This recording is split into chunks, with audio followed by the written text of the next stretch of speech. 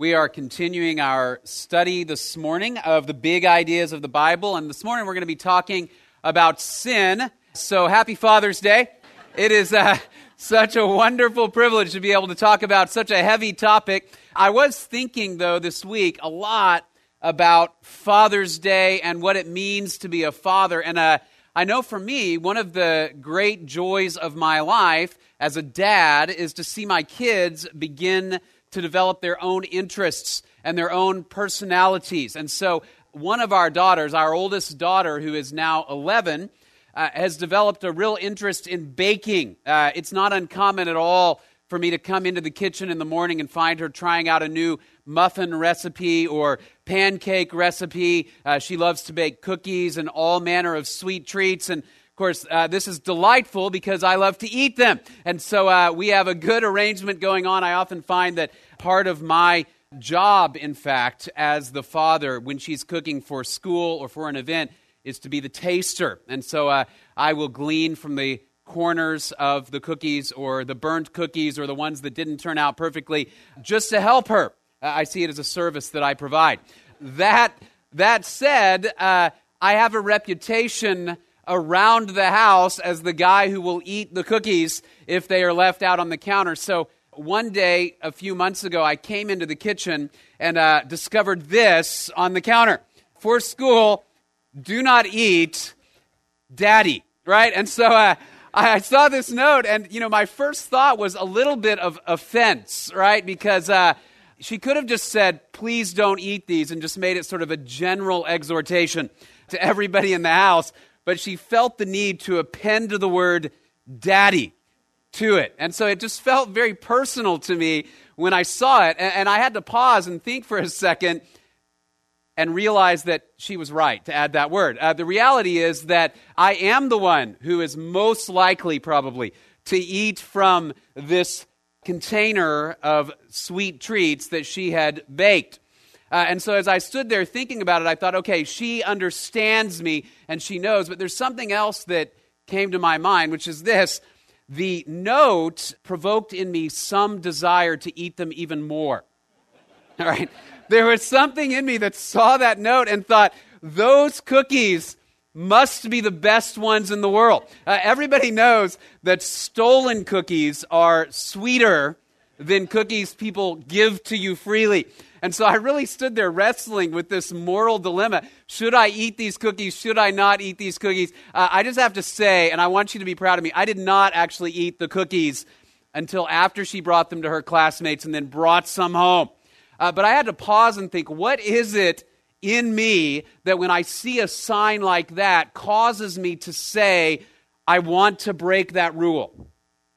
Everybody, if you're honest, you have that kind of a reaction when you see a prohibition. When you see some sort of sign that says, do not touch, don't eat this, don't go here. Maybe you're in a museum and they say, don't touch the exhibit. And you go, but it's right there and I can touch it and I know I can. And something in you is provoked to want to transgress the rule. The Bible calls that something sin. And when we talk about sin, it may come across as amusing that I want to eat the forbidden cookies. But the reality is we all know that in our world, sin and its consequences are anything but funny. Sin and its consequences are devastating. And so over the course of the last week, our nation has mourned because of sin, because of a man who allowed the sin in his heart to turn into violence, to commit murder in Orlando. Right? We see sin in our world, and we also see sin in our hearts and in our own actions. As much as we want to distance ourselves from terrible acts of violence, all of us are also aware that sin resides in us. There is envy in us when we see something a neighbor or a friend has and we say, I want that. There is anger in our hearts when we hear words coming out of our own mouths toward our spouses, toward our children, and we cringe and we say, how could I have said that? And we try to even distance ourselves from ourselves, don't we? We say, that wasn't really me. But it was. And so all of us are aware that sin resides inside of us. This is going to be more of a bad news type of sermon than a good news type of sermon, because we're going to talk about the reality that from Genesis chapter 3, from the moment that Adam and Eve decided to disobey God, all the way through the Bible until the end of the book of Revelation, God is dealing with the consequences of sin. That the story of the Scripture is God saying, I want to restore creation and restore humanity to what they were intended to be. And it takes all of the story of Scripture for God to do that. Because sin has broken us in a way that separates us from God. It separates us from one another, and it leads to death. We live in a world that does not like to talk about the reality of sin. So often we talk about sin as if it is just maybe a mistake, like I trip and fall sometimes and oops, I hurt you. All right? The reality is that as we look at the Scripture, sin is much more volitional than that. We actually decide to sin. Sin is a disease, but it's more than that. Sin is brokenness, but it's more than just brokenness. And sometimes when we substitute the word brokenness for sin, we are tempted then to minimize the fact that sin actually is also something we choose to do. So we're born into sin, but we also make a choice to sin. All of us make choices to lie, to hate, to envy, to lust, toward pride, because sin is in us and sin comes out of us. Right? But we definitely live in a world and in a culture that wants to deny it. G.K. Chesterton wrote this over 100 years ago about our culture's tendency to minimize or deny sin. He said, certain new theologians dispute original sin, which is the only part of Christian theology which can really be proved. If it be true that a man can feel exquisite happiness in skinning a cat, as it certainly is, then the religious philosopher must either deny the existence of God, as all atheists do, or he must deny the present union between God and man, as all Christians do. The new theologians seem to think it a highly rationalistic solution to deny the cat. All right, what is Chesterton getting at? If we see sin in the world, we see violence, we see hatred, we see greed, we see lust, we see envy, we can say one of two things. Either this is happening because there is no God and the world is random, or there is a God and we are disobedient to Him. All right, those are our two options. He said, but some people simply want to look and go, that doesn't happen, and deny the reality of sin, or perhaps it was a mistake, or perhaps we are not culpable, but the Bible says that sin is something that fills our hearts and minds because of the fall, and something for which we are culpable. All right, now, you say, why are we talking in depth about sin, especially on Father's Day? Well, it's on Father's Day because that's just how the schedule played out, and I'm sorry. But why are we talking about it at all? Why invest an entire sermon on the subject of sin when we're talking about these big ideas of the Bible? Here's why. Because we cannot understand the depth of God's grace if we do not understand the depth of our sin. We sing and talk a lot about the grace and love of God, which are infinite and matchless and beautiful. But even when we use the word grace, we are using a word that refers to the unmerited favor of God. It is unmerited because we have done everything we can to turn away from Him. And so if we want to understand the gospel, we have to understand what the Scripture says about sin. So that's what we're going to do for a while this morning as we look at God's Word. We're going to talk about what sin is and how it has affected us. And then we will talk about, of course, the solution, the good news of the gospel of Jesus Christ. So here's where I want to begin. When we talk about sin, we recognize we are all living in sin, and we are all dying from sin. Right? We're all living in sin, and we're all dying from sin. As Jesus says in Mark chapter 7, sin comes from within us. For from within, out of the heart of man, come evil thoughts, sexual immorality, theft, murder, adultery, coveting, wickedness, deceit, sensuality, envy, slander, pride, foolishness. All these evil things come from within, and they defile a person. Fundamentally, when we talk about sin, we're talking about something that is a violation of the character of God. Sin is a violation of the character of God. Think about the Garden of Eden for just a minute. Adam and Eve placed in the Garden of Eden. What did they have? They had perfect fellowship with God, and they had perfect fellowship with one another. They even had a harmony between them and the animals. That is a concept biblically, this harmony between us and God, harmony between us and others, harmony between us and the earth. That's a concept that the Old Testament refers to as shalom. It is commonly a word that we think of simply as peace, right? But shalom is much more than that. Shalom is the idea that everything is as God intended it to be, that God created the world and God created you and me. Remember, we talked about this last week. God created us to do what? Reflect His character. And so the theologian Cornelius Plantinga says that sin vandalizes shalom. That sin vandalizes shalom. What it is it is human beings defacing and destroying the good world that God has made. And in fact, ultimately defacing and destroying ourselves. Right? Sin is a violation of the character of God. So that when we think about sin, it's not, again, merely ignorance. You can't overcome sin by education. It's not merely an accident. It's not merely that we don't work right. It is that we have chosen to act in a way and believe in a way that is different from the character of God. Think for a moment about Isaiah 6.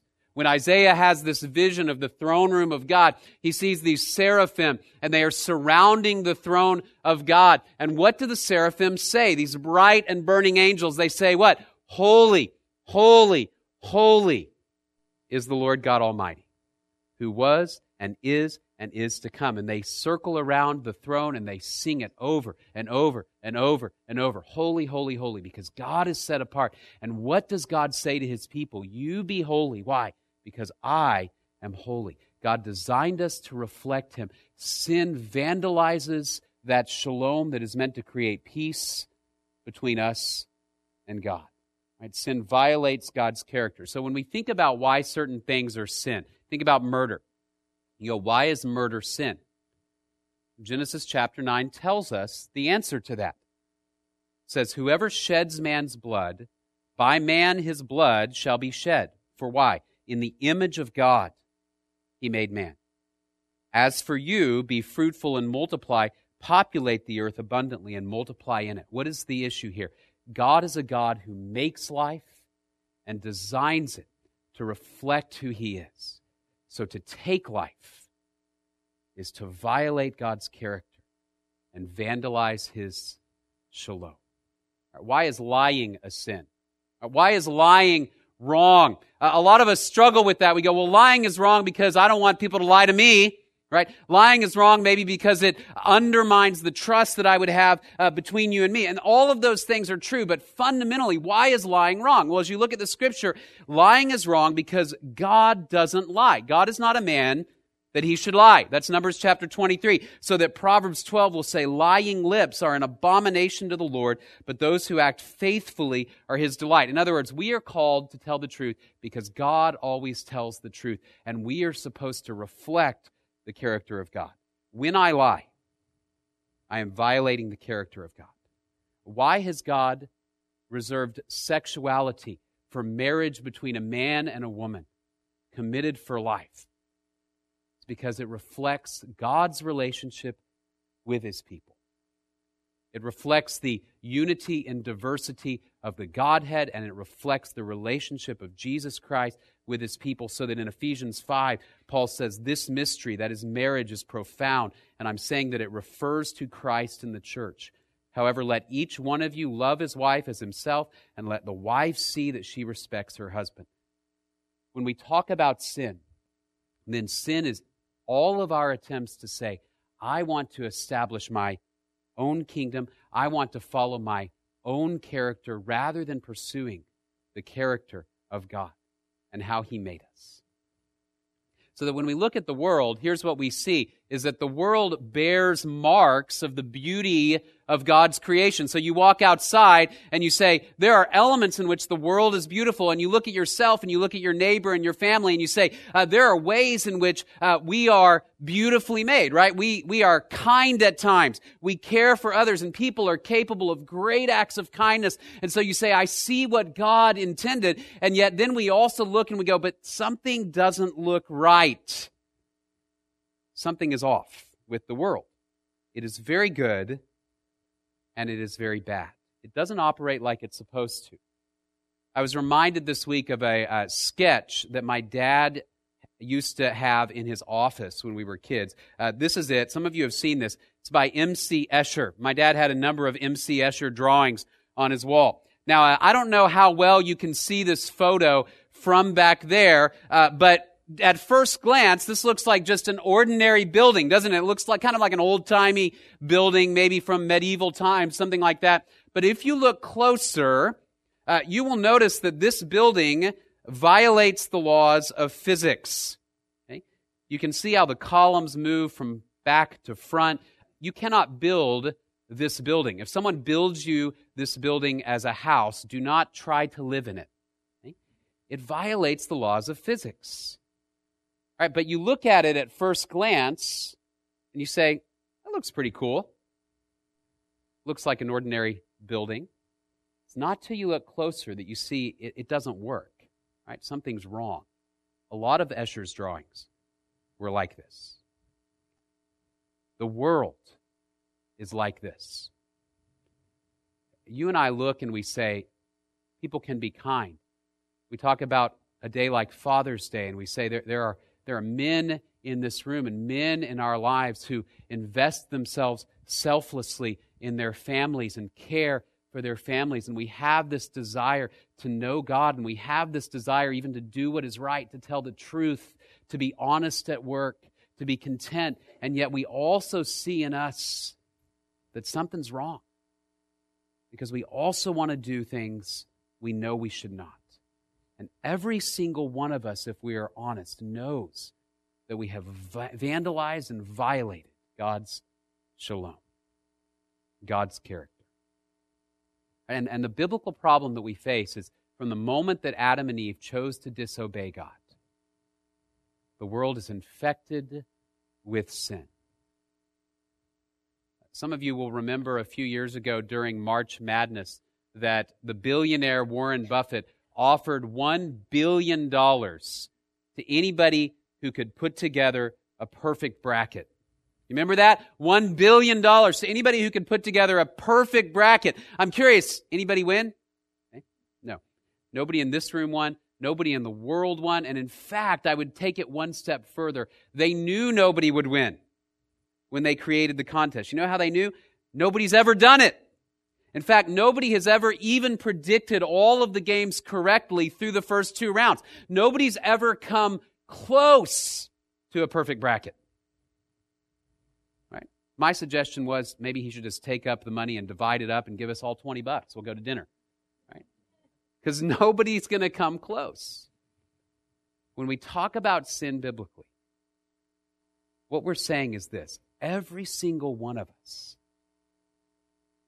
has failed to produce that perfect bracket, right? If the perfect bracket is the character of God, every single one of us has failed. Not only have we failed in small ways, it's not just, I've done a couple of things that might have been bad. No, we have not even come close to God's standards. And so sin is this terrible violation of the character of God. And what sin has done then is it has infected God's whole creation such that we are hopelessly separated from Him, apart from His intervention. Think for a moment about your least favorite craft material that your children play with? What is it? Is it Play-Doh? Play-Doh's pretty bad, right? Play-Doh gets everywhere. We, at one point in our house, had a rule that Play-Doh had to be an outside toy, right? That pretty much kind of squished the Play-Doh thing, right? Because nobody wants to go out in the Texas heat to play with their melting Play-Doh. But the problem is that Play-Doh gets everywhere. But there is something worse than Play-Doh. You know what it is? Glitter, right? I heard someone say it. Glitter is the worst. Okay, do you know why? Because as soon as you touch glitter, it is everywhere, right? It's on your hands, it's in your hair, it's on your face, it's in the carpet. When you sell your home one day, there will still be glitter in the house, right? My daughters have both done dance classes, and they always have these glittery costumes. And for months, there will be glitter all over the place, even if they walk in the house with those glittery costumes. Right? There was a man for a while on the internet who was selling glitter bombs that you could send to your enemies. Because he knew that if you opened it up and and glitter went everywhere, what better way to get back at somebody that you don't like than to glitter bomb them? Right? Now, why do I bring that up? Think about the way sin has infected the world. And it's very similar.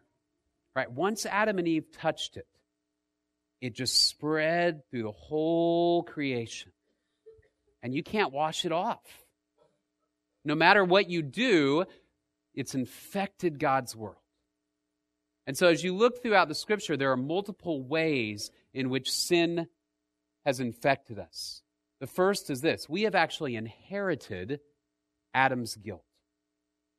We've actually inherited Adam's guilt, so that Romans chapter 5 will put it this way: through one man sin entered into the world, and death through sin, and so death spread to all men because all sinned.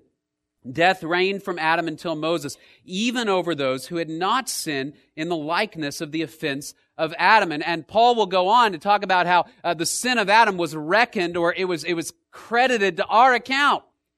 And this is a theological concept that we talk about called Adam as what we would say is our federal head. That's a fancy way of saying that Adam represented all of us and chose to sin. Now that may offend you because many of you already are thinking, I did not elect Adam, right? I didn't walk into the ballot box and go, I choose Adam, right? And set it into that box. And that's very American of you to think that way. Because throughout the history of the Bible, what we see is that as the leaders go, so the people go. And Adam represents us before God. And so his guilt is transferred to us. And we're tempted to say, not fair. But as we'll see, all of us have demonstrated that in fact Adam does represent us, haven't we? Every single one of us, with our thoughts and our actions and our words, has said, no, I do elect Adam. Put it in the box. And so we've inherited Adam's guilt, such that we stand as a human race guilty before God because of sin. Right? But it goes even further than that. Not only have we inherited Adam's guilt, we also are now sinners by nature. In other words, once Adam sinned, actually sin is hereditary. You know, it's funny when we talk in our culture about our certain sins, certain sexual sins, or alcoholism, or things like that. Are they genetic, or are they a product of our environment, or are they a product of simple choice? The answer is yes. Okay? All of the above. We have absolutely inherited sin. It is passed from father to son to grandson to great-grandson, from Genesis 3 all the way through creation, so that in Ephesians, Paul will say this: we all once lived in the passions of our flesh, carrying out the desires of the body and the mind, and were by nature children of wrath like the rest of mankind. In the book of Psalms, David says, surely I was sinful at birth, sinful from the time my mother conceived me. You are born into sin. You have inherited the guilt of Adam.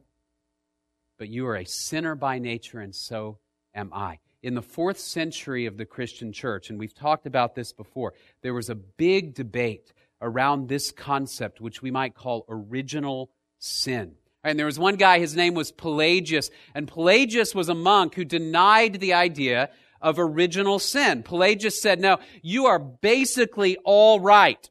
That what you have been given by nature is actually the ability to please God with what you do. So Pelagius said, you're not really that bad. And if you work hard enough, you can merit the favor of God. So that when Pelagius used the word grace, he simply meant God has already given you all that you need to fill out that perfect bracket. So go for it. And his opponent was named Augustine. Some of you know him as Augustine, and his grass grows in your yard, right? We call him Augustine when he's a theologian, right? And Augustine said, absolutely not, Pelagius. All of us are sinners by nature. And the things we do are only a symptom of a much deeper sickness. And that is, I cannot please God with what I do. And so I have to have the intervention of God. I have to have the grace, the unmerited favor of God credited to my account. See, just as the sin of Adam is reckoned to me, the righteousness of God has to be reckoned to me through somebody who is righteous, and that somebody is not me. All of us are sinners by nature. But it goes even, of course, one step further, which is all of us are sinners by choice. Most of us recognize that. Romans chapter 3, there is no one righteous, not even one. There is no one who understands, no one who seeks God. All have turned away. They have together become worthless. There is no one who does good, not even one. How many times does he say no one? No one is good. All have turned away. It's a verse filled with superlatives. There's not a person in the world who has done what is right. We all have turned away as a result of our rebellion against God. So we're sinners by nature, but we're sinners by choice. And so now what we face is this situation in our hearts and our minds where we kind of want to do the right thing, but we really kind of don't. And Paul describes that, in fact, even in Romans chapter 7. He says, I know that nothing good dwells in me, that is in my flesh, for I have the desire to do what is right, but not the ability to carry it out. For I do not do the good I want, but the evil I do not want is what I keep on doing. All of us can relate to this. Think about your desire to take good care of your body. You want to eat well. You want to eat healthy. You want to exercise. But you really don't want to exercise, right? You really don't want to eat well. You really want to eat cookies, right? But you want to be healthy. You want to do what's right, right? Think about the area of sexuality. We say, I want to please God with my body, right? But transgressing those boundaries of what God has designed, sometimes it feels good, doesn't it? I want to be kind to other people, but let's face it, sometimes a few choice and angry words on Highway 6 just feels right to our soul, doesn't it? Those gestures, those words, those things we say, even to people that we love, as they're coming out of our mouths all too often, it feels really good, but it feels really bad. Because we want to do what's right, but we can't. And there's a degree to which we even rejoice in doing what is wrong, at least at the moment. We've talked about this idea once or twice in the past when we talked about, our family used to always, I'd say once every 3 or 4 months, when Shannon and I were first married, we would go and just order a bucket of fried chicken from KFC, right? And I love every so often eating a bucket of fried chicken. It always tasted so good. It always looked so good. And it always felt so bad later, right? And that's what sin does to us. It has infected us in every way. And the terrible consequence of it is that it destroys us. Sin destroys God's people. A number of years ago, we borrowed a friend's car while our car was in the shop. And her car was a Volkswagen. And we did not realize when we borrowed the car that it required diesel rather than gasoline. And so in an attempt to be kind, when we were going to return the car, I took it to the gas station and I filled it up with gasoline all the way to the top. And right as I finished filling it up, I looked down and I saw that little note that said diesel only. And I thought, oh no. Right? I wasn't even sure what would happen if I were to drive the car. I just thought, I don't even want to try it. And now we're at the gas station and I don't even know what to do. And so first I called my friend and I apologized profusely. I said I just wasn't paying attention. I filled it up with gasoline. My suggestion is that we don't try to drive it. Turns out that's a good suggestion when you have filled such a car with gasoline, because we would have destroyed the engine. It cost us several $100s to drain her car of the gasoline, clean it thoroughly out, and have it refilled with the right fuel. And why do I share that? Because sin is like putting the wrong fuel into a system that God made to run through Him. Right? So we fill our minds, we fill our hearts, we fill our bodies with things that displease Him, and while they feel good, they're wrecking the mechanism. Right? And so if we continue on that path, we die. So that in the Garden of Eden, when Adam and Eve ate that ate that fruit, and they filled their bodies and their spirits with fuel that God did not intend them to consume. God said, on the day you eat of that fruit, you will surely die. Now, they didn't drop dead the moment they ate of it, but they died. Why? Because death is separation from God that ultimately will result in us 6 feet under and apart from Him forever. Right? Death results in separation from God because God is holy. He cannot abide sin in His presence. The book of Psalm chapter 5, for you are not a God who delights in wickedness. Evil may not dwell with you. Remember, sin violates and vandalizes God's shalom.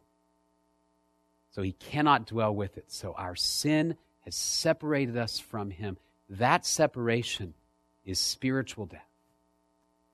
And the physical consequence of it is that we will one day lie in a grave.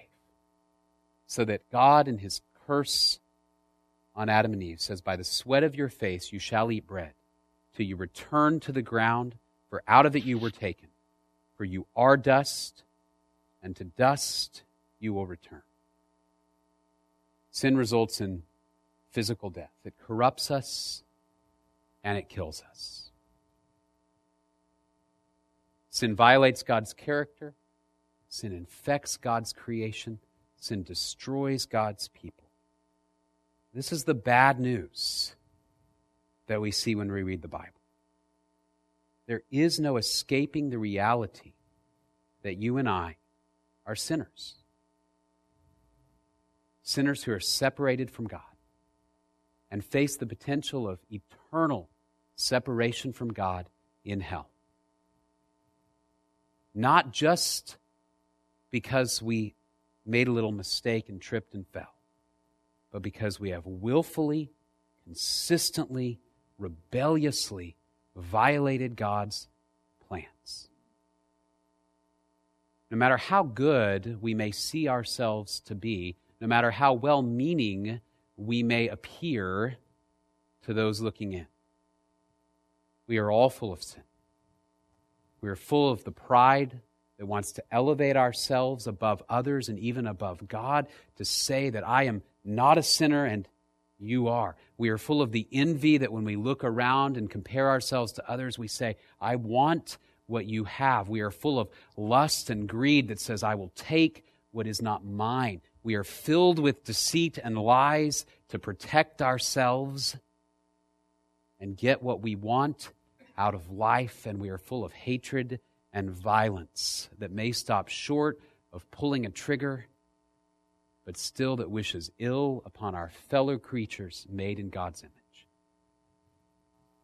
And so all of us are sick, all of us are hopeless, all of us are rebellious and destined for death. So what do? Well, the biblical testimony is this, that God has done the work to save us from our plight. The only way of salvation is through what Jesus has done. That Jesus, in fact, is the only person who filled out that perfect bracket, who in his life and his death and his resurrection perfectly reflected and still reflects the character of God. And he took our death on himself on the cross. And he rose again. And he put sin itself to death, and he put death itself to death, so that salvation is found in him. And all who trust in Jesus have eternal life. That's why in Romans 7, Paul laments, wretched man that I am, who will save me from this body of death? He says what? Praise be to God in Jesus Christ, who has set us free from the power and the penalty of sin because of what he's done. So as we think about sin,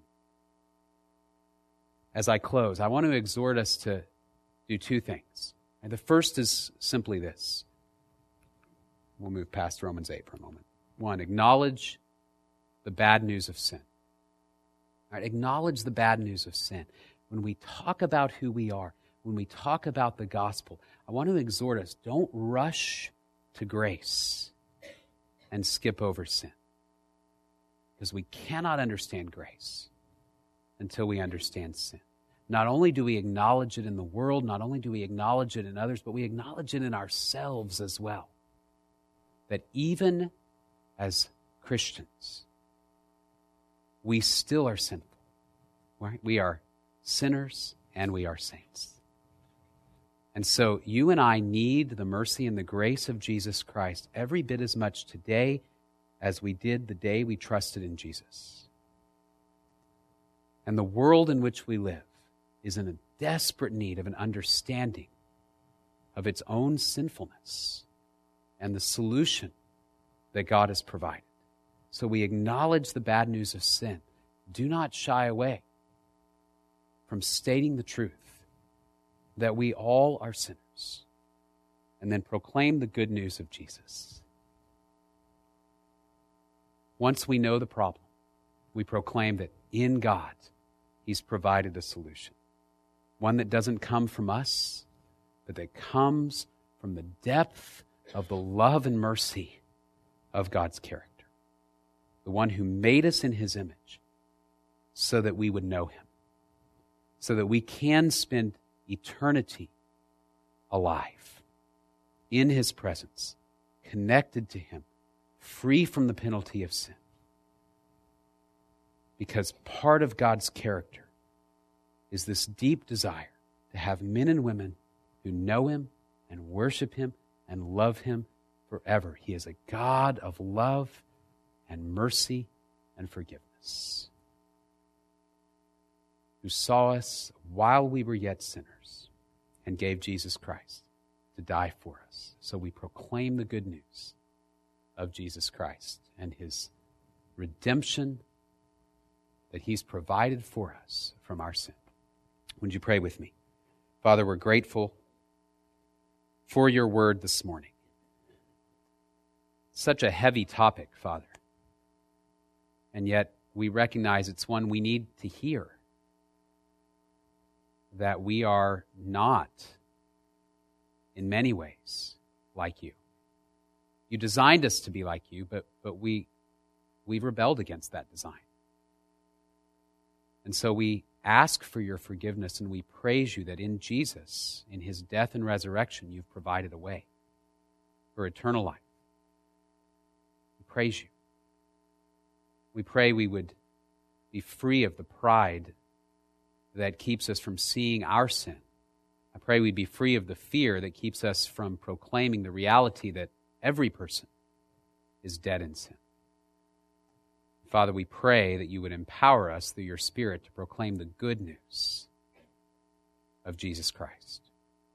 We thank you for this time, and we pray that as we go from here, our hearts and our minds would draw closer to you as we seek to be your ambassadors in a world that needs you. We pray all of this in Jesus' name. Amen. God bless you. Have a wonderful week.